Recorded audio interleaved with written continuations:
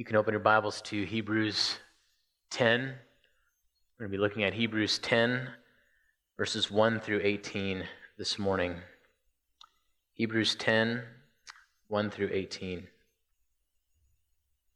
What question do you think I've been asked more than any other question for almost 2 years? When are you getting into that building? When are you guys going to get in there?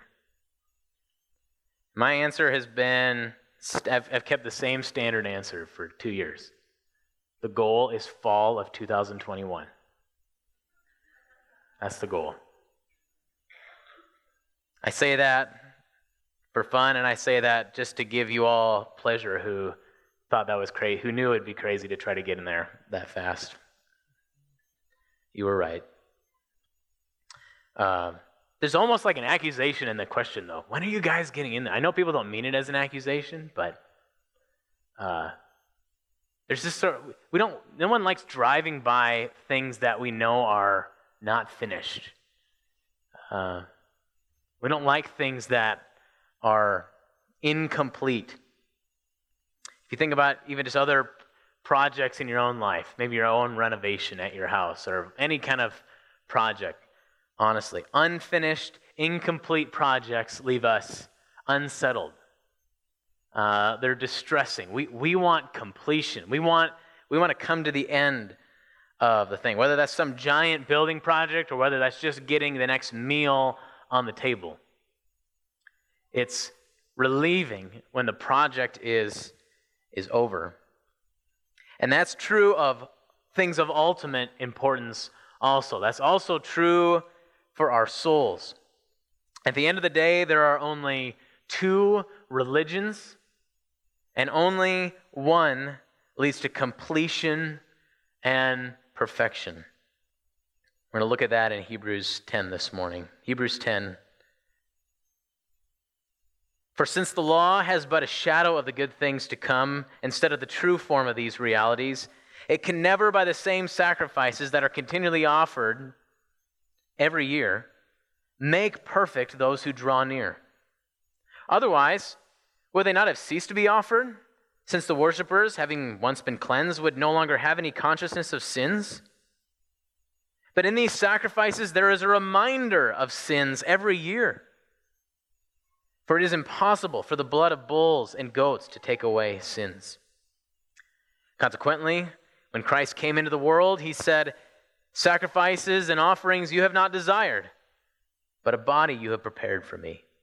In burnt offerings and sin offerings you have taken no pleasure." Then I said, "Behold, I have come to do your will, O God, as it is written of me in the scroll of the book." When he said above, "You have neither desired nor taken pleasure in sacrifices and offerings and burnt offerings and sin offerings," these are offered according to the law. Then he added, "Behold, I have come to do your will." He does away with the first in order to establish the second. And by that will, we have been sanctified through the offering of the body of Jesus Christ once for all. And every priest stands daily at his service, offering repeatedly the same sacrifices, which can never take away sins. But when Christ had offered for all time a single sacrifice for sins, he sat down at the right hand of God, waiting from that time until his enemies should be made a footstool for his feet. For by a single offering he has perfected for all time those who are being sanctified. And the Holy Spirit also bears witness to us. For after saying, "This is the covenant that I will make with them after those days, declares the Lord, I will put my laws in their hearts and write them on their minds," then he adds, "I will remember their sins and their lawless deeds no more." Where there is forgiveness of these, there is no longer any offering for sin. Father, we ask that you would take your word and plant it deep in our hearts so that we might have life and so that we might bear fruit for the sake of your glory. We ask in Jesus' name, amen. In order to understand this passage, I think it's helpful to recognize one of the assumptions behind this passage. We could look for this and try to pull it out as we go through, but I think it's helpful to just state on the front end and then see it as we work through. So here's one of the assumptions of this passage. The assumption is you are made for worship. You're made for worship. You are the kind of thing, you're the kind of creature that's made in such a way so that you can behold something and then reflect or respond back to what you have seen, to what you have experienced. That's what you are. You're the creature who's been given that kind of capacity. And you do this all the time. We do this all the time. We look for greatness, we take in greatness, and then we respond to greatness. Have you tasted this coffee?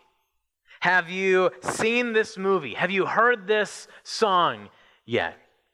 Have you been to this city? Have you traveled to this destination? Have you watched this player? Have you visited this restaurant yet? We're drawn to greatness. And it's not just enough to hear about it. It's not just enough to know about it. We have to experience it. But the problem is we are cut off from greatness. We get only tastes of greatness. We're cut off from the one that we're made to worship. That's what worship is. It's taking in something great and then responding back to it. But we're cut off from the one that we're actually made to worship, the one we're made to behold and reflect and respond back to. We're cut off from the greatest source of delight and wonder and joy. The greatest source of wonder and delight is the one we're made to worship, the one we're made to delight in. And we're cut off from Him. We're unable to draw near to Him because we've compromised ourselves. We're in a state of uncleanness and unholiness and unrighteousness. The way that Isaiah puts it, I am a man of unclean lips, and I dwell in the midst of a people of unclean lips. We are sinners. We are creatures made for worship, but we're fallen creatures, which we call sinners. And we know we're sinners. Our consciences bear witness to the fact that we are guilty, that we are not right. And every group of human beings knows this because every group of human beings deals with this in some way. And if we were going to describe in one word the way, what it is that humans do to deal with this, it'd be the word religion. Religion is the way that human beings come together to solve this problem, to solve the problem of our own inadequacy, to solve the problem of unburdening our consciences. Religion is the thing that's the word we use to describe what human beings come together to do to find true and lasting joy and satisfaction. To answer the question, will my search ever be complete?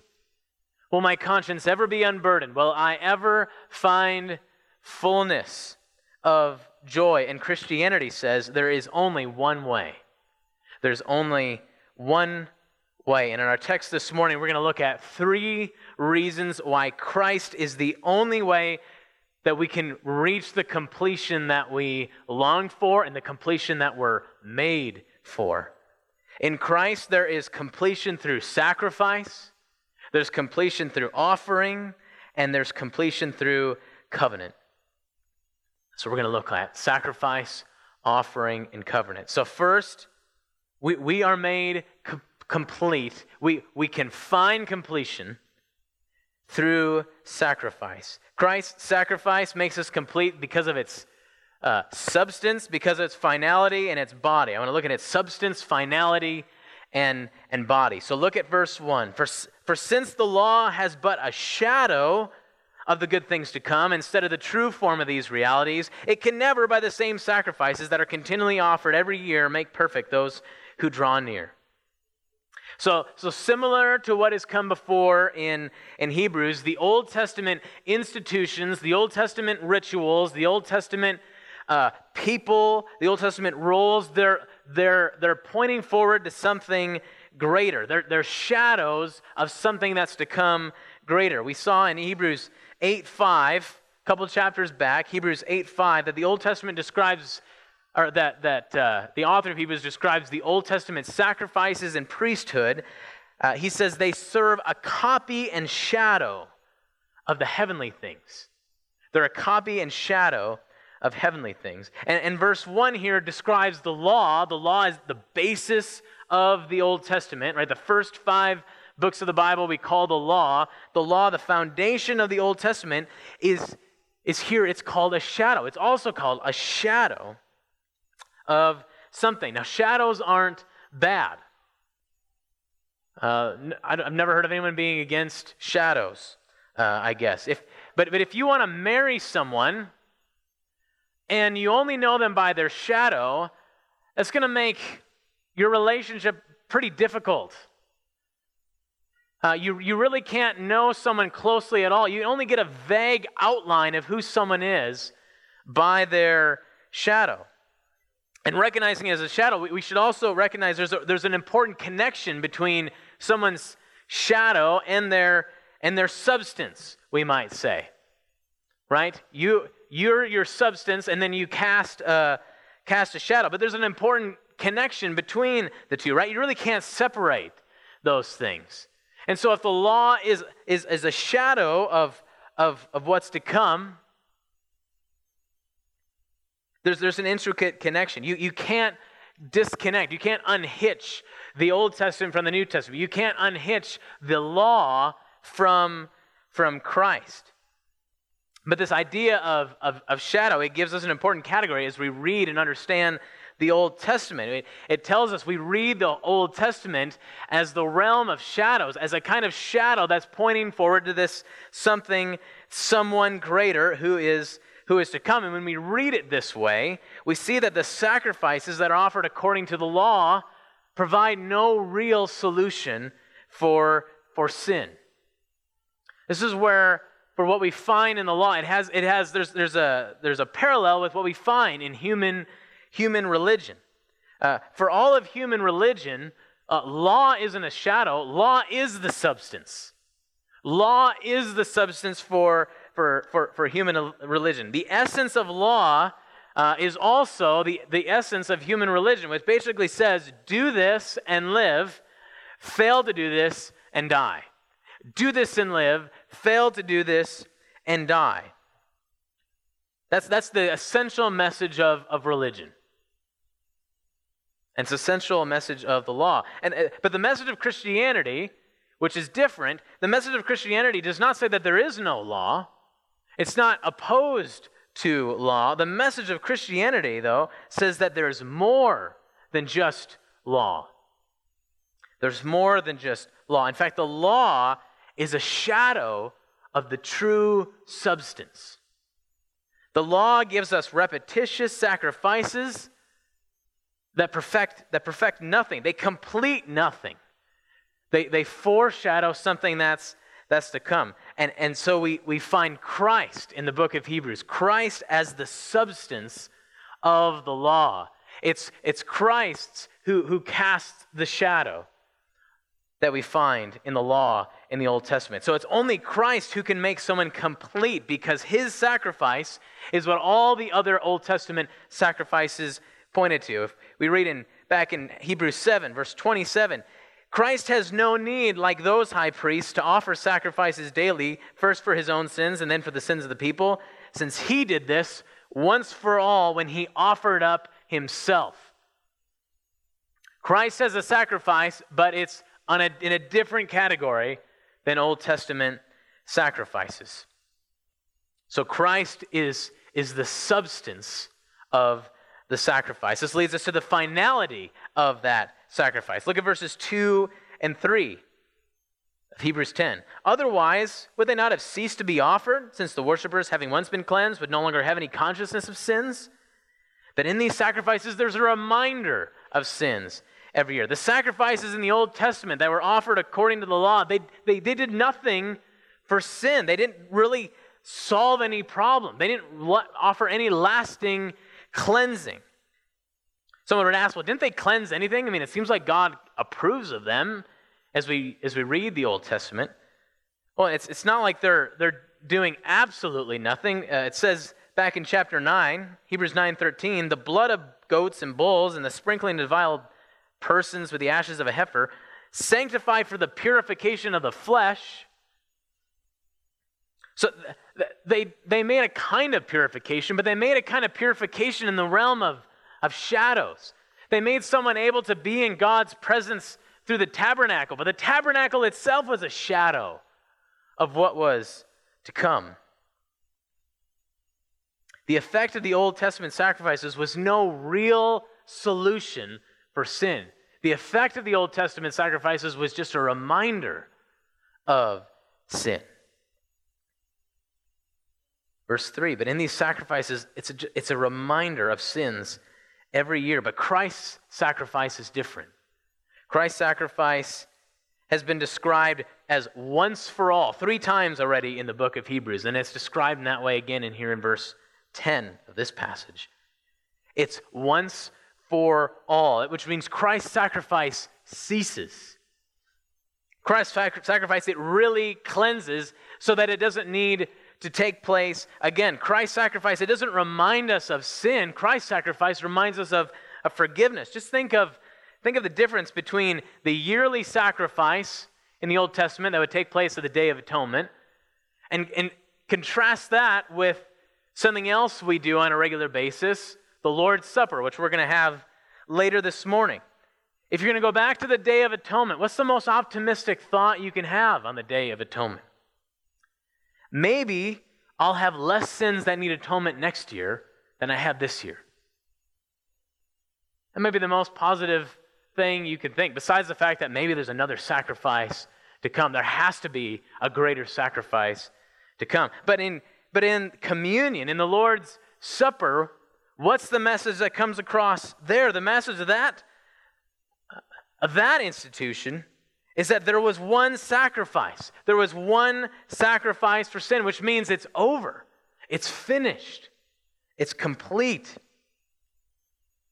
Which leads us to verses 5 through 10, the body of the sacrifice. In verses 5 through 7, the author of Hebrews quotes Psalm 40, which is a psalm of David. In Psalm 40, David, he recounts how God's delivered him in the past.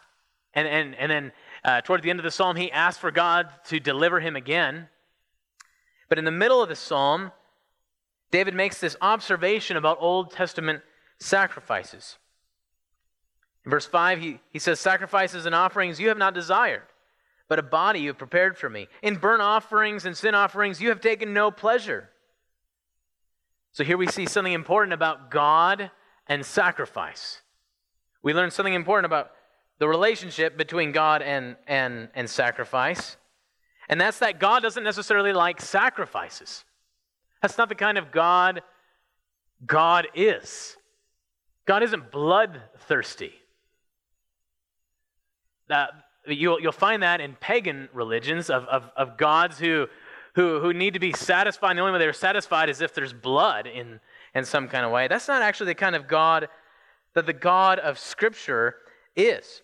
David writes something similar in Psalm 51. For you will not delight in sacrifice, or I would give it. You will not be pleased with a burnt offering. Well, if God institutes sacrifices, but he doesn't really actually want sacrifices, what is it that God actually wants? He says in verse 7, then I said, behold, I have come to do your will, O God.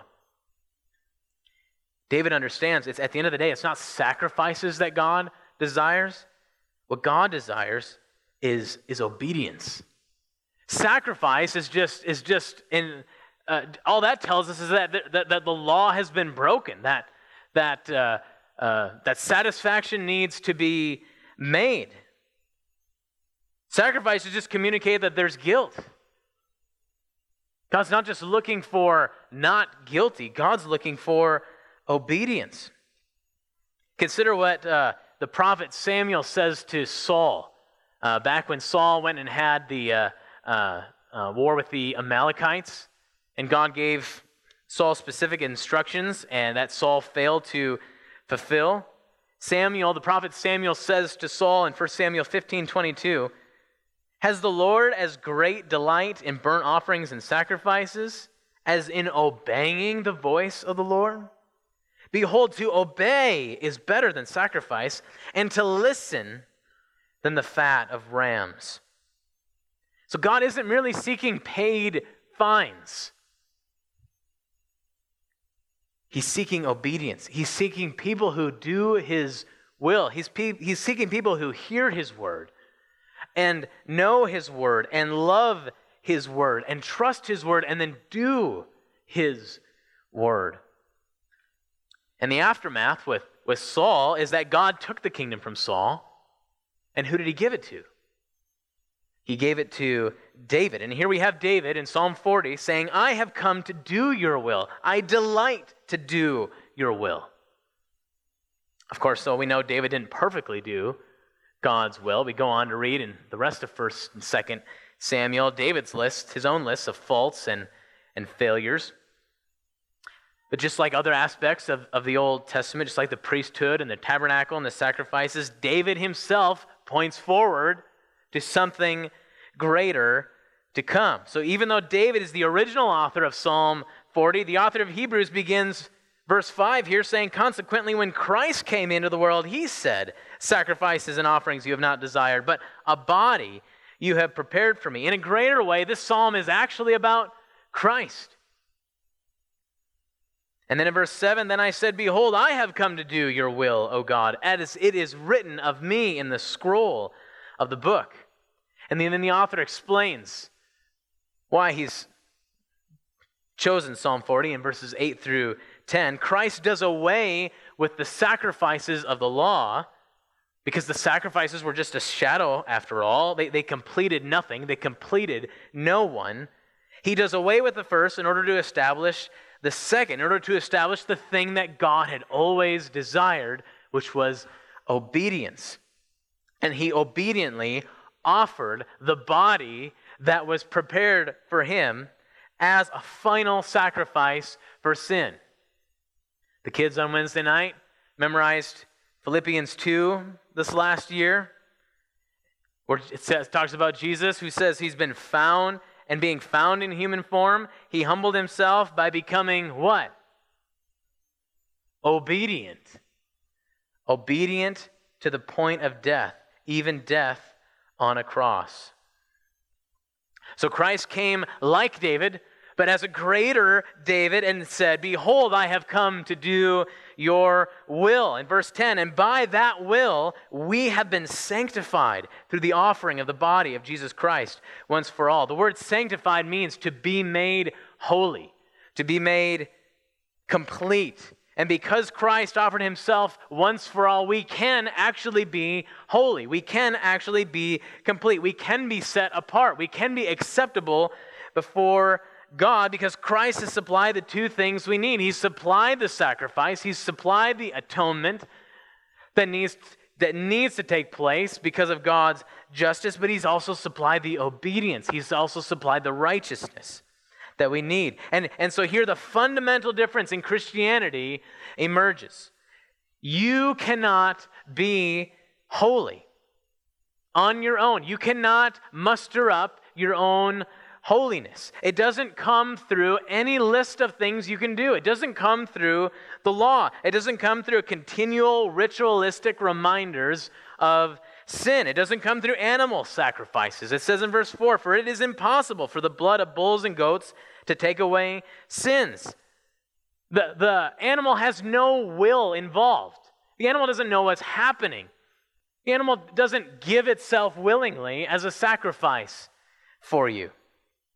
That kind of religion, it doesn't make you complete. It doesn't make you holy, only a particular person makes you holy. Only a particular person can make you complete, and he does through his own once-for-all sacrifice and through his own perfect obedience. Which leads us, second, to completion through offering.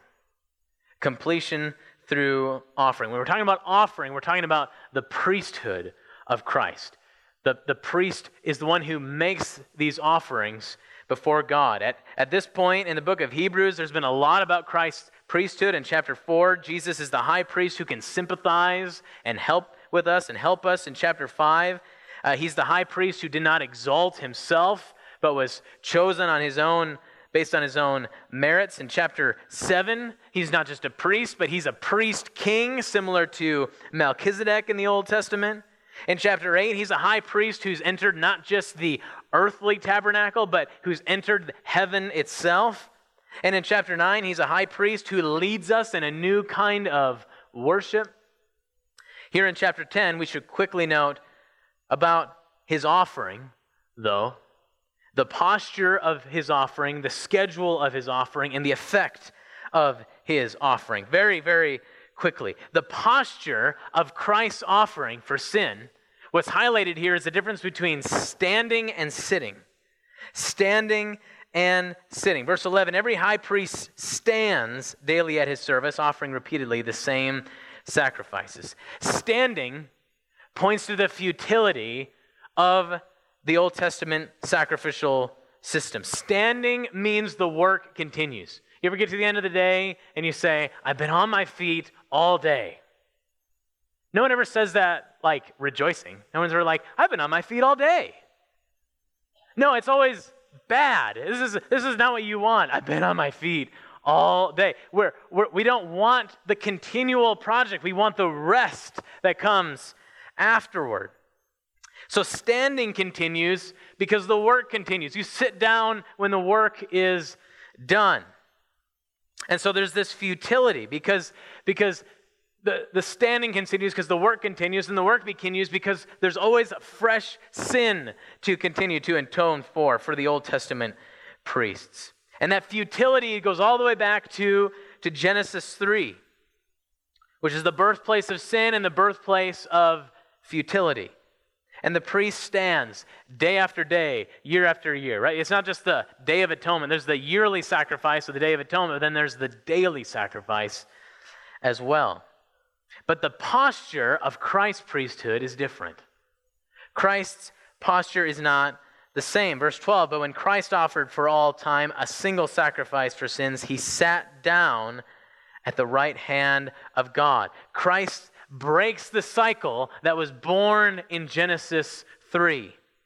Christ comes and he does his work, he completes his work, and now he rests. Sitting is a posture of rest. It's a posture of completion.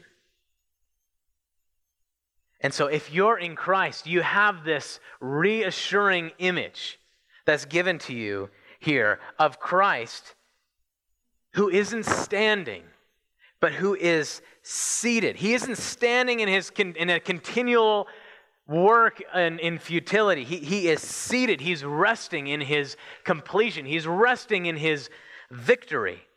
Rest for you has been achieved. Rest for you has been won. It says in Hebrews 8, verse 1, now the point of what we were saying is this: we have such a high priest, one who is seated at the right hand of the throne of the Majesty in heaven.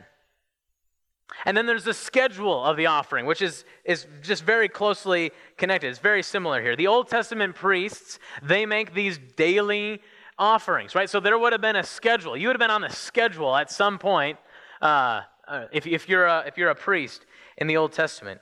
But, verse 12, Christ offered for all time a single sacrifice for sins. So with Christ's priesthood, you don't need a schedule. The schedule is gone.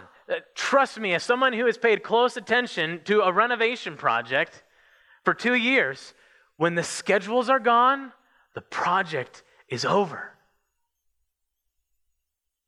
Christ's priesthood has no schedule because it was once for all. Christ brings to completion. He brings to perfection.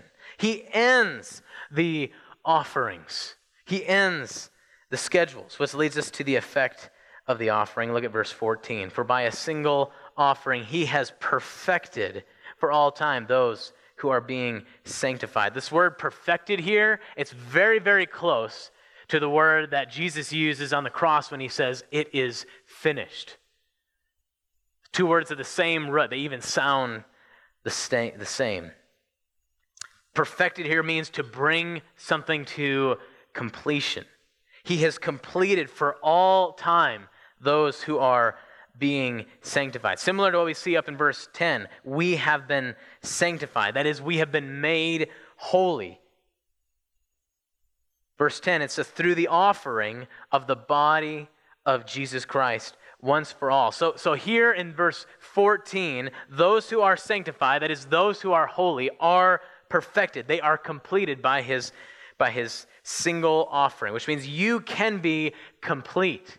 You can be perfected because of this one single sacrifice. And for what? Remember the context of all this again.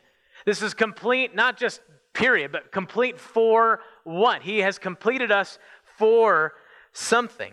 And that something is worship. That's the context of the priesthood in the Old Testament. That's the context of Christ's priesthood as well. That was virtually all of chapter 9 here in Hebrews. Christ has made us complete for worship, to be able to behold God, to be able to draw near to God and respond to God, not in fear and shame because of sin, and not in pride because we have gotten here on our own, in some way, not in some kind of exhaustion because we've worked so hard to get here, but we respond to him in praise and glory and trust, knowing we can draw near to God. And when we draw near to him, he will even draw near to us. This is why the Word of God and Christ as the central message, the central person of the Word of God is central in our worship services like we're in right now. It's why he has to be. We gather every Resurrection Sunday to put Christ on display, to behold Christ and respond to him, remembering that it is finished, it is complete. All that's left to do is just praise in light of what he has done. Other religions do not give you this. You will not get this in any human religion. The law does not give you this. The law, and similarly with every other human religion, will ultimately crush you under the weight of its expectations. It will never produce rest. There's always another level and another level and another level, or there's the futility of another sacrifice and another sacrifice and another sacrifice. The Old Testament priesthood and the Old Testament sacrifices, they go in hand in not taking away sin. They're ongoing. They never produce the kind of person that God is searching for, the kind of person that God is making. They never produce someone who is complete, justified, and sanctified in his presence. The whole sacrificial system of the Old Testament was ultimately never for bringing us into the presence of God. It was a shadow it was an outline of a person. And so your hope must be placed in this person. It can't be placed in just the ideas. It can't be even placed in this thing that we come and do on Sunday mornings. It has to be in a person, in a humble person, in an obedient person, in a self-sacrificial person. Who, verse 12, when he offered for all time a single sacrifice for sins, he sat down at the right hand of God, waiting from that time until his enemies shall be made a footstool for his feet, which is a reference to Psalm 110, which has been referenced multiple times, 3 other times in Hebrews already. We're reminded that, if you can remember back to Melchizedek in chapter 7, the priest is not just a priest, but the priest is a king who is seated on a throne waiting until the time when his enemies are making a footstool for his feet. So the final priest is a king. He is a greater King David, and his obedience and his offering inaugurate the new covenant, which leads us to the third way we find completion in this text. It's completion through covenant. You remember that a covenant is a kind of formal agreement that strengthens a relationship almost always between a greater party and a lesser party. Covenant is the way that God always relates to his people. Anytime you read God interacting with people in Scripture, it's either he's making a covenant with them or he's interacting with them on the basis of a covenant that he's already made previously. So how does covenant make us complete? There's basically two categories of covenants in Scripture. The first kind of covenant goes like this. It says, if you do this, you will live. Sounds a lot like the Old Testament. Sounds like the Old Covenant. It is the Old Covenant. If you do this, you will live. It sounds a lot like Leviticus 26 and Deuteronomy 28, blessings for obedience, curses for disobedience. Right? It also sounds a lot like human religion. If you do this, you will live. And we are naturally drawn to that kind of an arrangement. That kind of arrangement makes sense to us. What's nice about that kind of that arrangement is, as long as I fulfill my part, you owe me. We have some control in that kind of an arrangement. If you do this, you will live. But there's another kind of covenant in Scripture. And the second kind of covenant goes like this. It says, I will do this and you will live. I will do this and you will live. And a covenant like that can make you uncomfortable. Because in that kind of arrangement, you lose all control. But it's only a covenant like that can make you complete. It's only a covenant like that can actually bring you hope. And that's what we find in the new covenant. In verses 15 through 18, the author of Hebrews quotes one of the most important prophecies of Jeremiah about the new covenant. He's already quoted it at length. This is the second time he's referencing it. He quoted it at length and discussed it at length back in chapter 8. Just note how the author introduces these verses from Jeremiah. In verse 15, he says, and the Holy Spirit also bears witness to us. So he's referring to Jeremiah's words as the Holy Spirit's words. So in other words, when the prophet Jeremiah is speaking, God is speaking. And what does God say through Jeremiah? In verses 15 and 16, this is the covenant that I will make with them after those days, declares the Lord. I will put my laws in their hearts and write them on their minds. And then he adds, I will remember their sins and their lawless deeds no more. In these two quotations from Jeremiah 31, we have both sanctification and justification. Sanctification, again, is being made holy. It's being made holy, so to be made like God. Justification actually comes first in the order, in the chronology, or in the logic of things. Justification points to a legal reality. It has to do with being declared innocent or declared guilty. So if you have guilt, you are not justified. But if you are not guilty, you can be pronounced justified. So to be justified is to be pronounced not guilty. So we see sanctification in verse 16, because if the law of God is written on your heart and written on your mind, you're given the ability to carry out God's will. You're enabled to think and act in a way that is holy.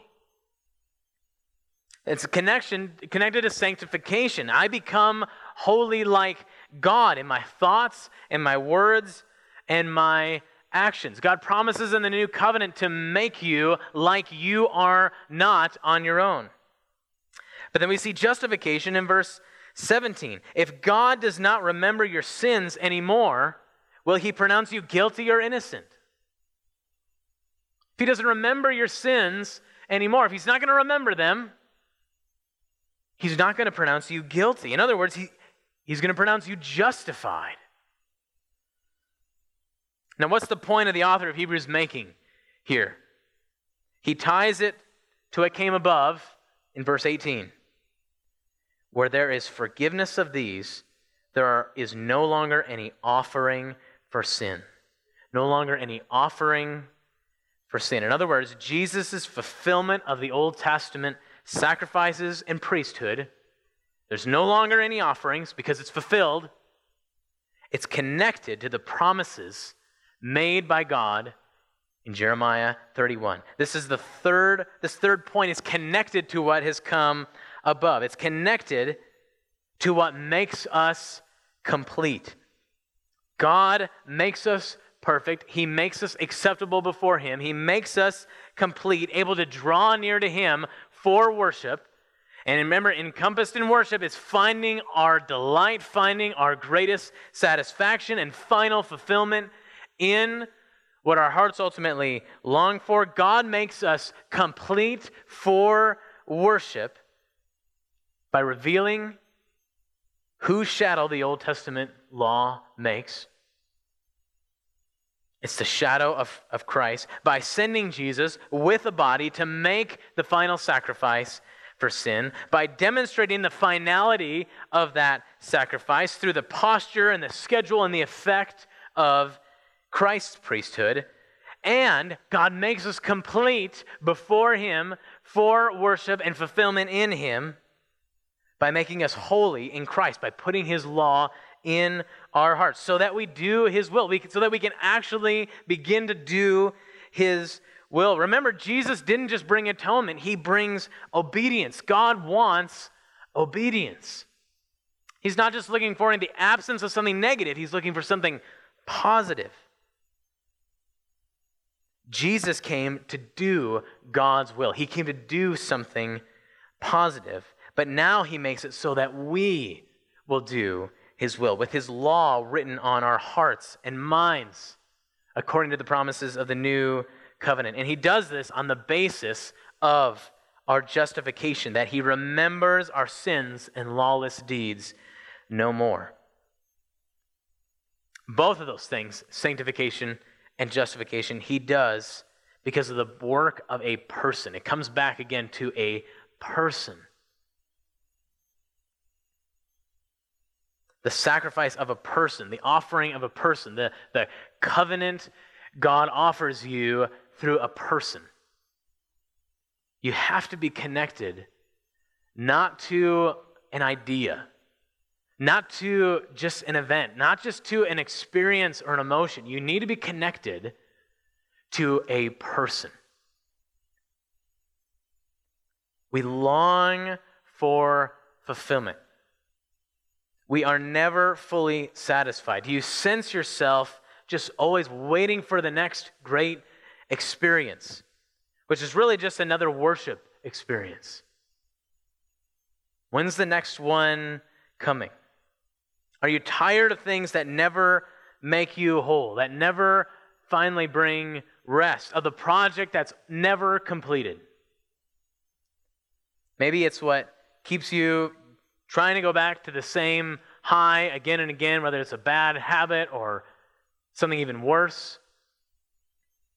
Maybe it's what keeps you working like crazy in order to feel valued by others, or working like crazy in order to feel valuable to yourself based on your own achievements in your own mind. Maybe it's what leaves you feeling sad and hopeless, wondering if things will ever change. God has provided a solution to the futility in all those things. And the guilt that comes with all the destructive and sinful ways we come up to deal with that angst and that distress. The solution is not human religion. It's not a list of rules, a list of practices, a list of rituals, a list of mindsets. It's not any kind of individual spirituality, whatever you find deep inside your heart. It's not even the Old Testament law, as good as that was. It came from God Himself. The solution is a person.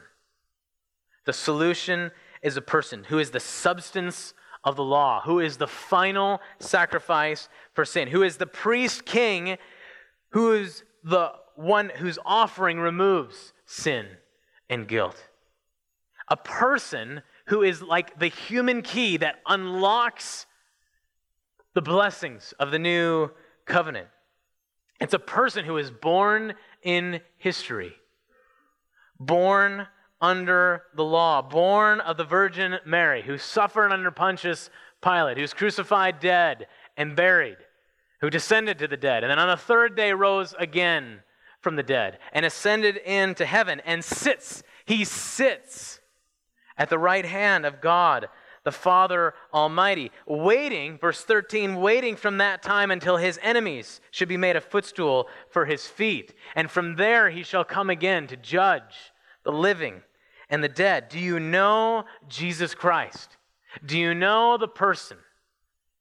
Is the essence of your life a person? Is the essence of your hope a person? Is the reason you come here on Sunday mornings because you need to know a person, because you need to see a person? Have you been made complete in Jesus Christ? Have you been made holy in Jesus Christ? Are you seeking your completeness in Jesus Christ? It won't be found anywhere else. Turn away from every other false answer and seek Christ.